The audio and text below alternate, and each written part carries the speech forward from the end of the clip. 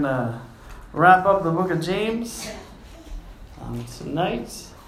We left off in chapter 7, chapter 5, verse 7. Last week we talked about judging and fun stuff like that.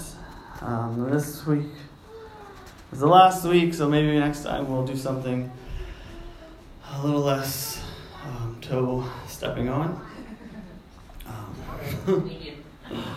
I don't plan and set out to do that. It just seems to happen. But the Bible, sometimes it's a hard book.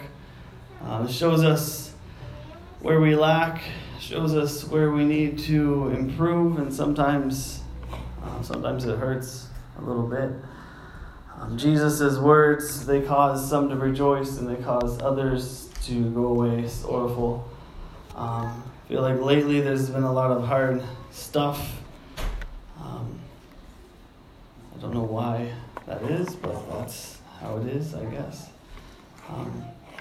Or we can either get upset, or we can take it and internalize the word and grow from it. And that's all I really want to do, is grow and be more like Jesus. That's supposed to be what we're trying to do. And you can learn a lot about people by how they respond to the Word of God when their life doesn't necessarily line up with it, and the reactions thereof. Sometimes we don't agree and we tune it out and we have selective hearing, but whatever. People are still going to do whatever they want in the end.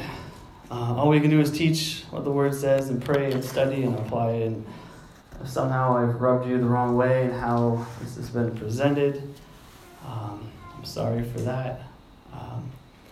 I know I'm not perfect.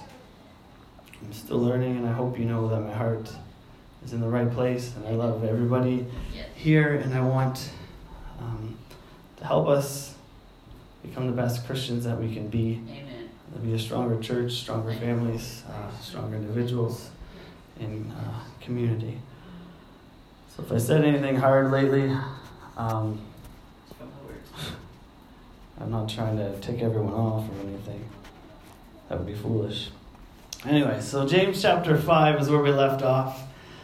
Verse 7, we'll start there, and it says, "Be patient, therefore, brethren, unto the coming of the Lord. Behold, the husbandman waiteth for the precious fruits of the earth, and hath long patience for it, until he receive the early and the latter rain. Be ye also patient, establish your hearts, for the coming of the Lord draweth nigh." So James, this little part before this, he had been talking about the rich oppressing the poor again, which was kind of a theme throughout the book.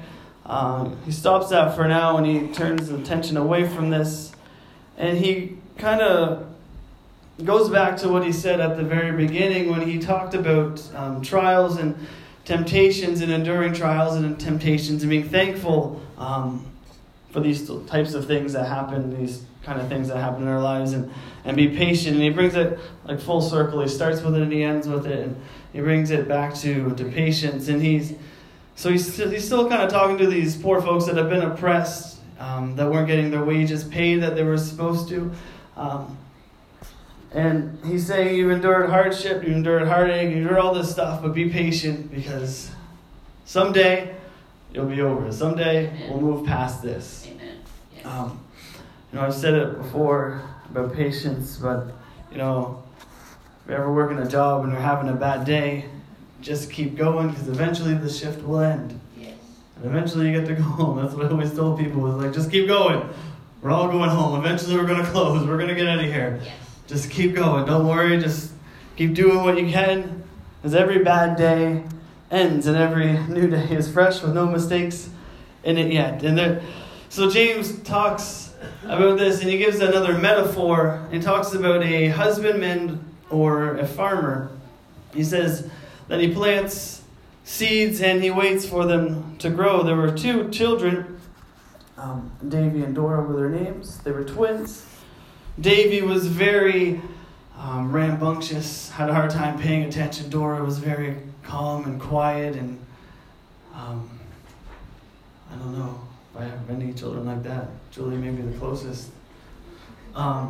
Lucy's fine right now, but So there's these two children, and they both planted a little garden, and Davey just couldn't wait. And he would go out every day, and he would dig it up and see, why aren't my seeds growing? And Dora was just like, taking her time, doing her thing.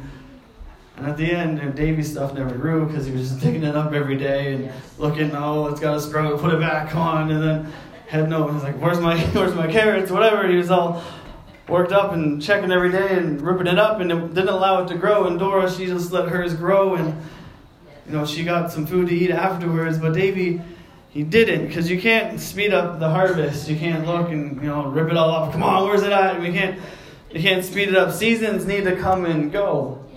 Weeks need to go by in order for something that you've planted to grow. And there's a early rain, which is the spring rain, and then there's the autumn, the latter rains, which is what happened before the harvest. And both of these things needed to happen, or the harvest would not happen.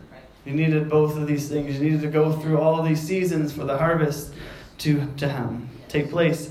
And the farmer, he would plant the seed, and the farmer does what he can, but the farmer has to wait in order to get that harvest. Time needs to do its work. Time needs to pass before the harvest is ready. So these oppressed brethren that he's writing to, they've done what they can. They've worked. They've done their job. Honestly, they've done a hard job, and they're being ripped off, and they're not getting paid by these people that are supposed to pay them. And they took the matter to God in prayer instead of taking matters into their own hands, which is the key in this thing. So now, since they've taken that to God, now they have to wait on God's timing for the results. Just like a farmer plants a seed, he has to wait. So they've given it to God, and they have to wait. And there's a lot of times that we try to rush God. We try to force him. We say, okay, God, I'm giving this to you. What, you got 24 hours? Or if this doesn't happen by the end of the week, I'm out of here. Or whatever. And we try to force him to, it never works. We pray and we're like, well, it's not happening fast enough. I'm going to go fix this myself. Like Davey, just digging it up. I'm going to fix this.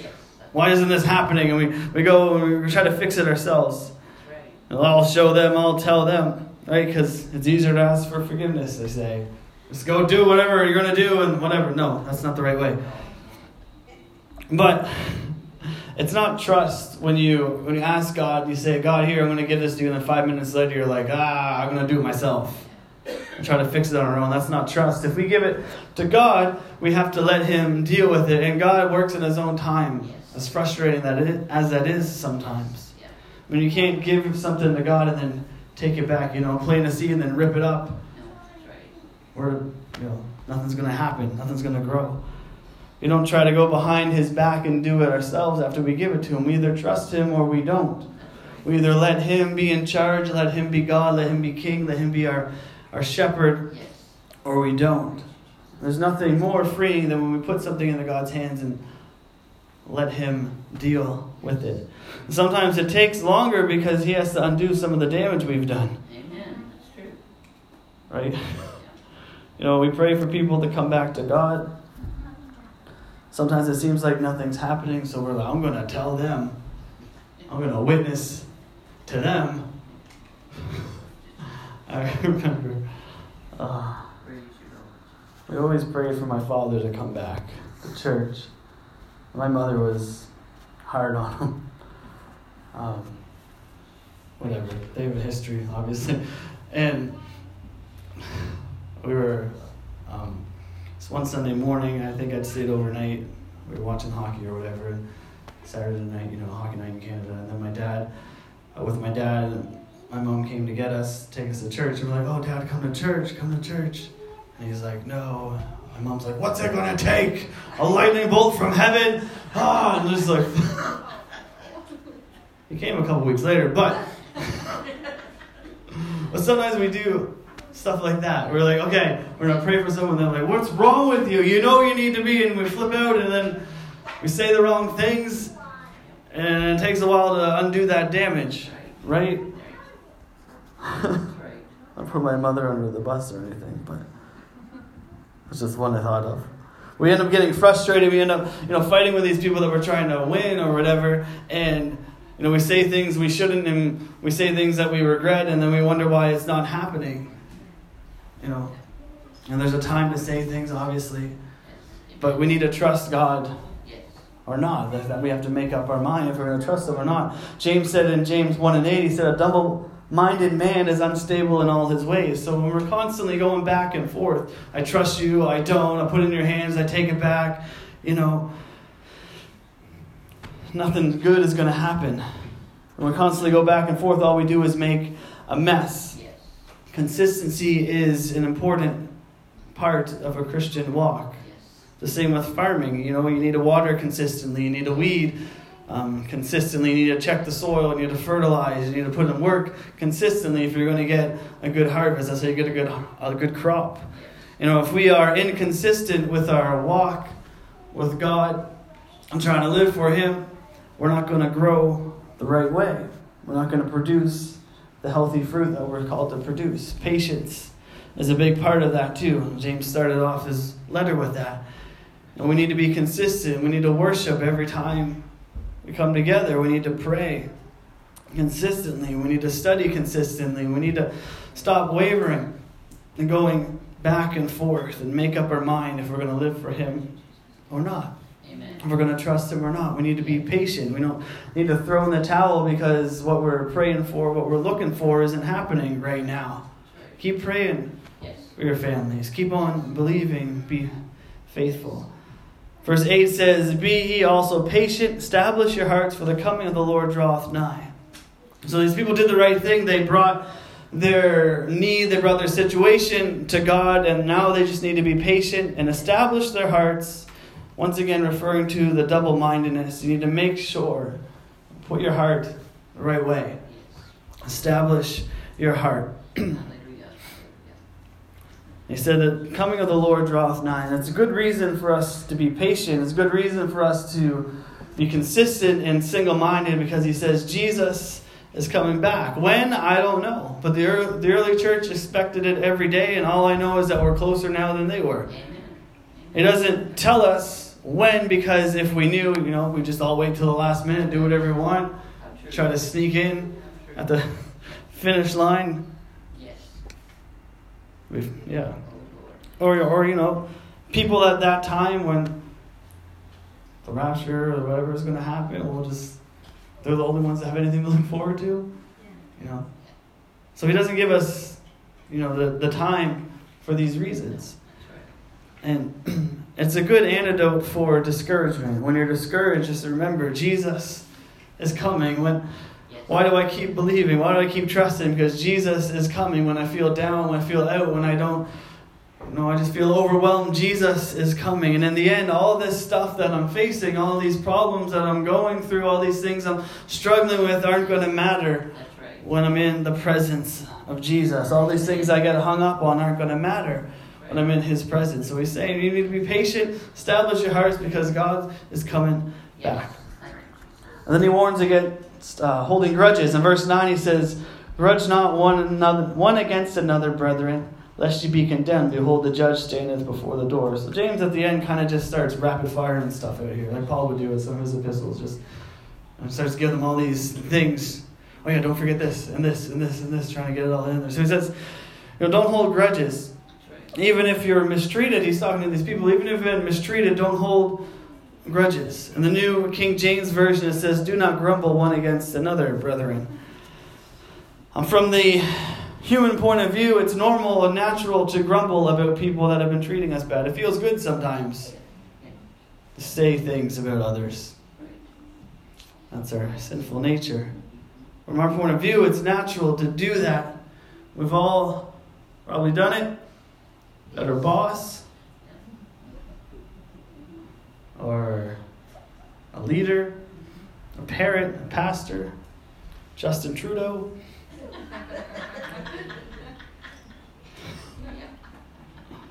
But he tells us not to grumble.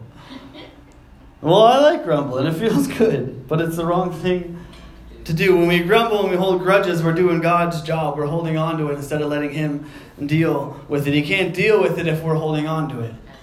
He can't deal with that grudge. He can't deal with that bitterness. He can't deal with that hurt in our lives if we're going to continue to hold on to it. We need to let go of it. Say, God, fix this. But we don't let go. He can't take it and He can't fix it. We need to let go. It's all, just let go. If we've taken our case to God, we need to leave it there. If you've given God something, you put something in His hands, we need to leave it there and let Him deal with it. He gives an example of the prophets in the Old Testament and their patience. In verse 10, he says, "Take my brethren, the prophets, who have spoken in the name of the Lord, for an example of suffering, affliction, and of patience." So, when we're waiting for God to deal with something that we've put in His hands, we're waiting on an answer. If we've been wronged or mistreated or anything like that, it's a hard thing to do. And it seems reasonable to grumble. It seems reasonable to take things in our own hands and deal with it ourselves. But these people that James is writing to, these oppressed Jews at the time, and to us, they weren't the first people to experience suffering. He's reminding them, you're not the first person that's gone through anything. A lot of times we get so wrapped up in ourselves and we think, I'm the only one that knows, I'm the only one that's gone through anything like this. But we're not. And we're not going to be the last either. Amen. Whatever we're going through, somebody else has probably gone through it before. Yes. And probably after us. There's a whole long line of prophets throughout the Bible that suffered for the cause of God, and they did it patiently. Most of them, people didn't turn around when they preached to them. Most of them, they just, they got mad at them. Elijah had to live had to run from the queen, and Jeremiah got thrown in a pit, and all this stuff was going on. They were doing what God wanted them to, but they were still suffering through it. So he reminds them that they're not the first people to suffer. They're not the first ones to go through anything like this. And even though these prophets were called and anointed and appointed and spoke on behalf of God, they still suffered, which is something we don't like to think about. If godly people have suffered throughout all history, we don't need to be shocked if it happens to us once in a while. Because life is not all roses and rainbows. And if these prophets could be patient, then so can we. These prophets, they didn't have, relationship with Jesus like we do. And they could be patient. They would go years without feeling anything from God. They would go years without hearing anything, some of them. And they could be patient. So can we. He gives an example of Job next in verse 11. He says, "Behold, we count them happy which endure, and have heard of the patience of Job, and have seen the end of the Lord, that the Lord is very pitiful and of tender mercy." So endurance and suffering, when we go through them, they bring their own reward. Endurance of trials and tribulations in chapter 1 told us that they bring patience. And long-suffering is a sign of being filled with the Holy Ghost. Long-suffering is a sign of maturity. It's the fruit of the Spirit. In Galatians 5:22-23, we know this. "For the fruit of the Spirit is love, joy, peace, long-suffering, gentleness, goodness, faith, meekness, temperance. Against such there is no law." So this is one of the things in our lives that we should be producing if we're following Jesus, if we're filled with the Holy Ghost, if we're living for Him. Long-suffering is one of the things that we should be producing. Love, joy, peace, gentleness, goodness, faith. We all want those. Those are all great things. Meekness, some people take it or leave it, whatever. Temperance, yeah, that's good. But long-suffering, nobody really wants to do that. Not so much. But if we're filled with the Spirit, if we're living right, we should be producing that. The Bible says that you shall know them by their fruits. If we're not producing these things, then there's something wrong and we're not growing. Job teaches us that people don't always get what they deserve. Job did nothing wrong, but he lost it all and suffered just because. But God knew and God cared, and in the end He came through because Job was faithful, because Job was consistent, because Job was single-minded. And he made up his mind a long time ago that I'm going to continue to live for God. Even though if He slayed me, I'm going to continue to live for Him. So if we do that, if we stick to it and we let God deal with our things that we put into His hands, our troubles, our tribulations, our whatever's going on, and we lay it in his hands and we let him deal with it, we will be okay in the end. But when we try to fix it on our own, messes come from that. In verse 12 he said, "But above all things, my brethren, swear not, neither by heaven, neither by the earth, neither by any under oath, but let your yea be yea, and your nay be your nay, nay, nay, nay, lest ye fall into condemnation." We need to be people of our word. The Pharisees of this time were known for swearing oaths to try to make them look better, to make them look credible, like people do now. I swear it's true. I worked with this lady, and every story she told, she started with that. And it's like, why are you doing that? Like, should I not be believing most of this stuff? Why are you trying to convince me? Usually people that say that, they're not known for telling the truth. You're trying to convince them that this thing I'm saying right now is actually true. The rest of this stuff, I don't know, but this stuff I'm saying right now, listen, this stuff is true.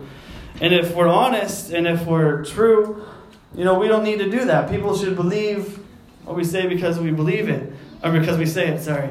Because of our integrity, because of our reputation, because of who we are and how we live. Some people say things, you're like, I don't know about that, because of the reputation that they have, and you're like, probably not going to believe that. Some people are known for stretching the truth and getting facts muddled and things like that. But if we're just true,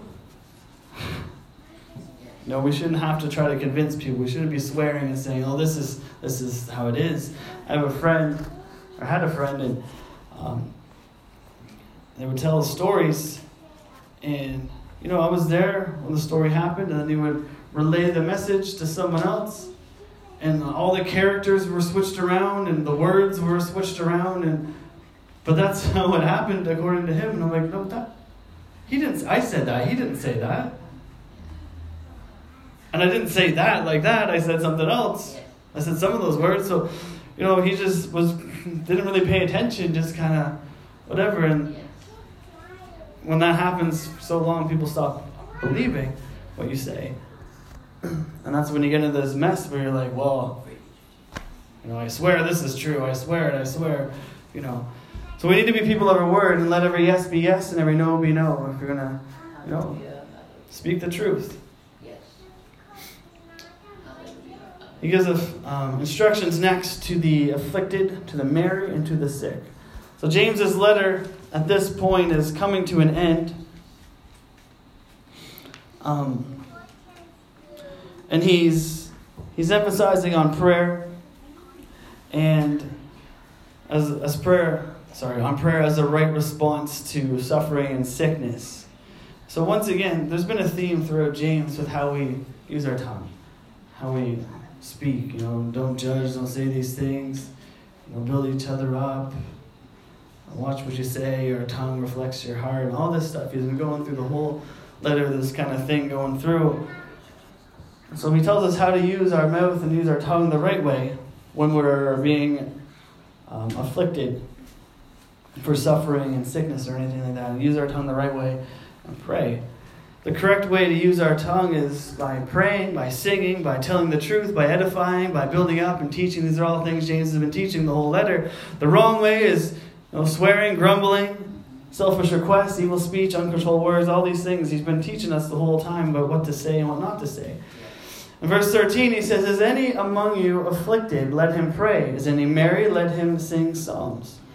He tells us how to respond when we're suffering and when we're cheerful. If we're suffering, go to prayer. Not to the phone, not to the Facebook, not to the grumbles, not to the murmurs, not to retaliate or lash out or fight or whine or complain or throw a hissy fit or a pity party. Pray. If any is afflicted, let him pray. If there's anything going on, and you're being attacked, or you're sick, or whatever, anything's happening against you, pray. If a kid is suffering, a child is suffering, they'll cry out. And what do? Generally, you can tell if your child's cry is real or not. They've all got their fake ones. They've all got their real ones. They've got the my feelings are hurt cry. They've got the I'm not getting my way cry. They've got the I just fell off the top bunk cry. They've got different cries. I'm actually hurt cry. And generally you can tell. So we'll listen. And you hear the cry, and you're like, they're just fighting. They'll work it out. Let them work it out. It's good to whatever. And then there'll be that other cry. And they're like, I gotta go and step in here. I gotta fix something. If they're actually hurt, you step in and you deal with it. But you only know because of the cry. Because a child will cry out when something's going on. And that's how we know that there's a problem. That's how we know that there's something I need to step in, or I need to kind of let them work out on their own, or whatever. Lucy hurt herself the other day. Got a nice gash in her eye. Still don't quite have figured out what happened. I was over here. My wife was upstairs reading a book or something. And as far as I can tell, she hit a dehumidifier. She fell and tripped. I don't know, but there's a cry that comes with that. Because, they cry all day long, fighting, whatever, disagreeing. But there's a certain cry that you're like, oh, this is for real. And, we took her to the doctor. We got it fixed up. But there's a certain cry. And other times she'll cry and it's not the same. It's different. And sometimes just her feelings are hurt, or she's frustrated or something. But God knows our cries. Amen. God knows our cry. And sometimes maybe we feel like He doesn't care because we have different cries, just like children. There's sometimes we're just complaining. There's sometimes we're just whining or upset, or our feelings are hurt or something. And sometimes He kind of lets that go because we need to grow up a bit, maybe. Suck it up a bit. But He always hears. And when we're suffering, there's a different sort of cry that comes. There's a different sound, and He answers to that every time. He responds to our suffering. Not always our whining, not always our complaining, not always our frustrations. But if we're suffering, He answers. When we're afflicted, pray, and He will answer. Romans 12, verses 17 to 21 says, recompense no man evil for evil, provide things honest in the sight of all men, if it be possible, as much lieth with you, live peaceably among or with men. Dearly beloved, avenge not yourselves, but rather give place unto wrath. For it is written, vengeance is mine, I will repay, saith the Lord. Therefore, if thine enemy hunger, feed him. If he thirst, give him drink. For in doing so, thou shalt heap coals of fire on his head. Be not overcome of evil, but overcome evil with good. And Paul says the same kind of thing, but longer. He says, if you're going through something, give it to God and let Him deal with it. When we try to deal with it, it's our job to live peaceably among men. So if you give something to God, let Him deal with it. If you're afflicted, pray. If something's going on, pray. If you're cheerful, he says, sing psalms. Praise Him. I used to sing all the time at McDonald's, at work. I cannot sing well, but I didn't care. And the people would often ask if I was under some sort of influence or something like that. People in the drive-thru would be like, is that guy okay back there? Like, yeah, he's just weird. People were confused, but I was happy. And when we're happy, we're cheerful, he says, sing. So it's good to know, you read something and you've been doing it right the whole time. It's nice. The correct response to suffering and tears is prayer, and the correct response to cheerfulness and thankfulness is praise. Yes. Proverbs 17:22 says, a merry heart doth good like a medicine, but a broken spirit drieth the bones. Yes. A merry heart does good, so, let our hearts be merry, sing, let it out. It does good. It affects other people around us. They might tell you to stop, maybe. It'll affect them one way or another. A psalm is a song, not necessarily, out of the book of Psalms. Some of those are kind of awkward to sing as praises, like, where are you, God? Why have you forsaken me? I'm so happy right now. Not just any psalm, but a song unto God, a song of gladness. And then he says in verse 14, if you're sick, call for prayer. Is any sick among you? Let him call for the elders of the church and let him pray over him, anointing him with oil in the name of the Lord. All through the New Testament, there's all these different stories of people praying for the sick. Jesus, the disciples, all through the book of Acts, everywhere people were praying. It wasn't an uncommon thing, but this verse speaks to the sick person. It says, "Is any sick among you? Let him call for the elders of the church." If you're sick, it's part of your responsibility to ask for prayer. Sometimes we can't because we're too sick or unconscious or whatever. Their family can ask. But, we're not mind readers. We don't know what's going on all the time. And some people get mad. I've had other ministers tell me that people just flipping out at them because they didn't come pray for them at the hospital. And they're like, well, did he let anybody know? And like, well, no. It's like, okay. So I don't know.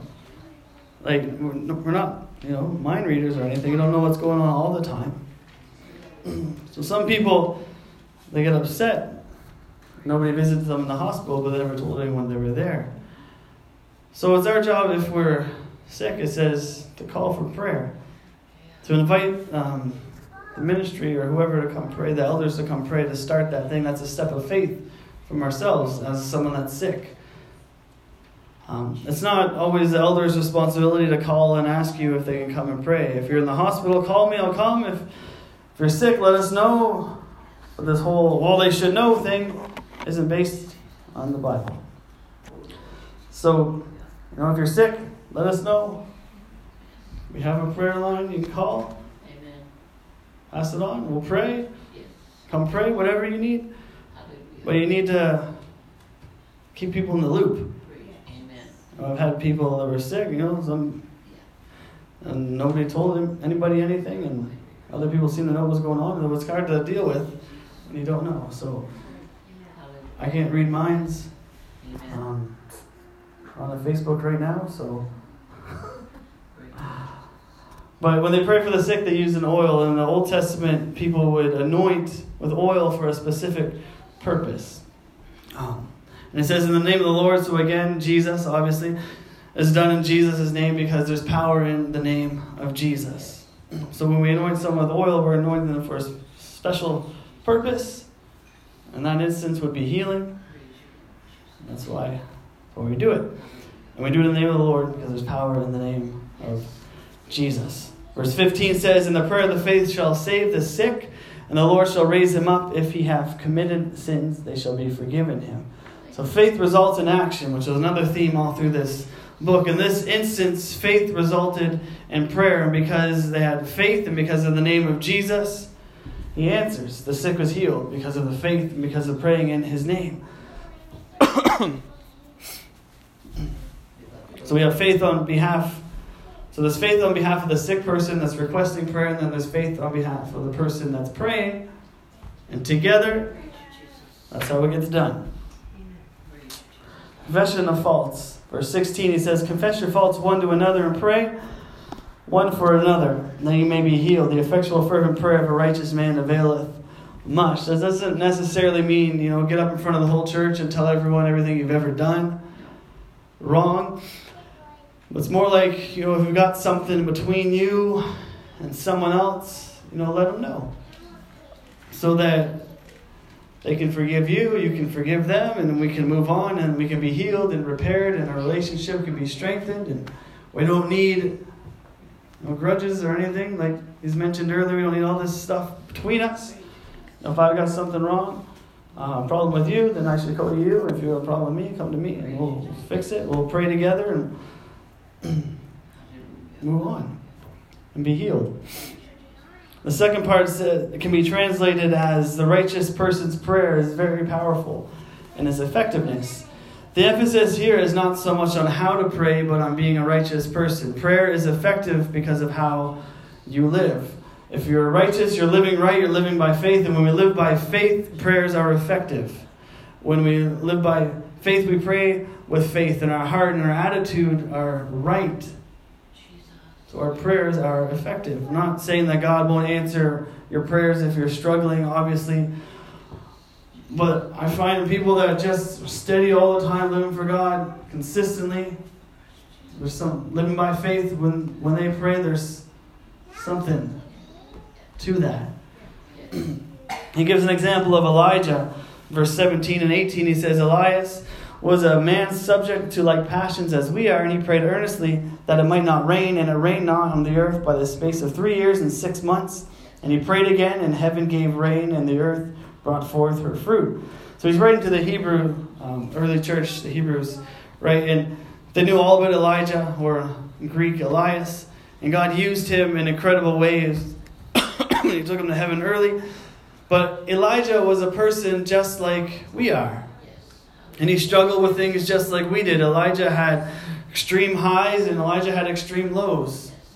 And we had fire fall from heaven, and then he went into depression and ran and lived in a cave because he was worried, does God just take me? What are you doing? Why am I here? I wish I was never born. Like, he's just up and down, just like we are sometimes. But God used him to work miracles, not because he was superhuman, because of his faith and his sincere prayer.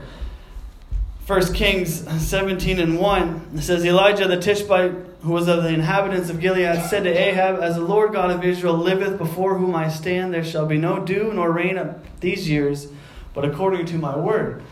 That's a pretty bold thing to say to the king. There's not going to be any rain till I say so. And that takes a lot of faith, guts, believing. And then in chapter 18 and 1, he says, and it came to pass after many days that the word of the Lord came to Elijah in the 3rd year, saying, go, show thyself to Ahab, and I will send rain upon the earth. So God answered this prayer. 3 years it didn't rain because he said so. That's pretty incredible. But he was a human like us. But if we prayed like he did, with sincerity, and we live righteous, live right, and live with faith, we can expect the same sort of results. The last 2 verses of James deal with our responsibility to fallen believers. He ends this with an appeal that we be concerned about our brothers and our sisters who have fallen. In verse 19, he says, brethren, if any of you do err from the truth, and one convert him. Again, James uses the word brethren to remind them that he's their brother, that he loves them, that they're important to him. And he doesn't say this like this may happen. He says it like it's something that will happen. Because people wander. It happens. We all know somebody who was here and no longer is. But he gives hope. He says, they can come back. And the truth in this, the truth, err from the truth. The ultimate truth is Jesus, obviously. And it goes along with Galatians 6 and 1. It says, brethren, if a man be overtaken in a fault, ye which are spiritual, restore such an one in the spirit of meekness, considering thyself, lest thou also be tempted. So Paul takes it a little further. He says, don't do this meekly. When you work with somebody and you're praying with somebody, you're trying to help restore somebody, do it meekly. Don't go in, I'm better than you, whatever. Because, it could happen to you, he says. Lest thou also be tempted. Don't be so confident. It could happen to you. You think of Peter. He's like, I'll never forsake you, Jesus. Oh, yes, you will. By the time this night's over, you're going to do it. Before the rooster crows 3 times. We can't be that confident. It can happen to anyone. It can happen to you. It can happen to me. It's easy to look and compare and frown down upon someone, but the truth is anyone can wander. Anyone can be lost. Yeah. No one is so high above sin or temptation that they can't fall. Nobody's so saved that they can't be tempted. I've seen pastors, preachers, saints, pillars in the church, old and young people walk away. 60-year-olds, 70, 15-year-olds, families, whole families, friends. The last few years, I've seen a lot of people and families my age leave the church. People I grew up with, people I went to youth with, people I rode on buses with, people I went to Bible school with. Seen pastor backslide. I've seen my youth pastor walk away. I've seen friends, people old enough to be my parents of my friends. It can happen to anybody. The devil is a roaring lion looking to devour, so we always need to be on guard. We need to stay close to Jesus and guard our hearts. Verse 20 says, "Let him know that he which converteth the sinner from the error of his way shall save a soul from death and shall hide a multitude of sins." And so he ends it with this. He says, if you are involved in helping restore a fallen brother or sister, know that you helped save a soul for eternity. And if we know this, it should encourage us to constantly reach out, constantly pray for people. The person who wandered obviously believed at one point, but now they're a sinner. Now they're they're that lost sheep. And if they don't turn back, they'll be lost for eternity, which is a scary thought, which is probably why my mother said that to my father.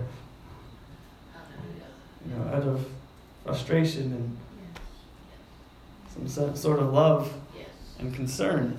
Because he already knew the way, he wouldn't say that. Yeah, no, he wouldn't just off the street. Yeah, my father, he used to preach a little bit, I guess. But, so if this person doesn't turn back, they'll be lost. And it's a scary thing. So James, he ends this letter showing how to demonstrate our faith in the most practical of ways by taking steps to turn a wandering brother or sister back to truth. And that ends the book of James. Some intense stuff in there. Let's all stand, please. I hope you enjoyed it. I don't know.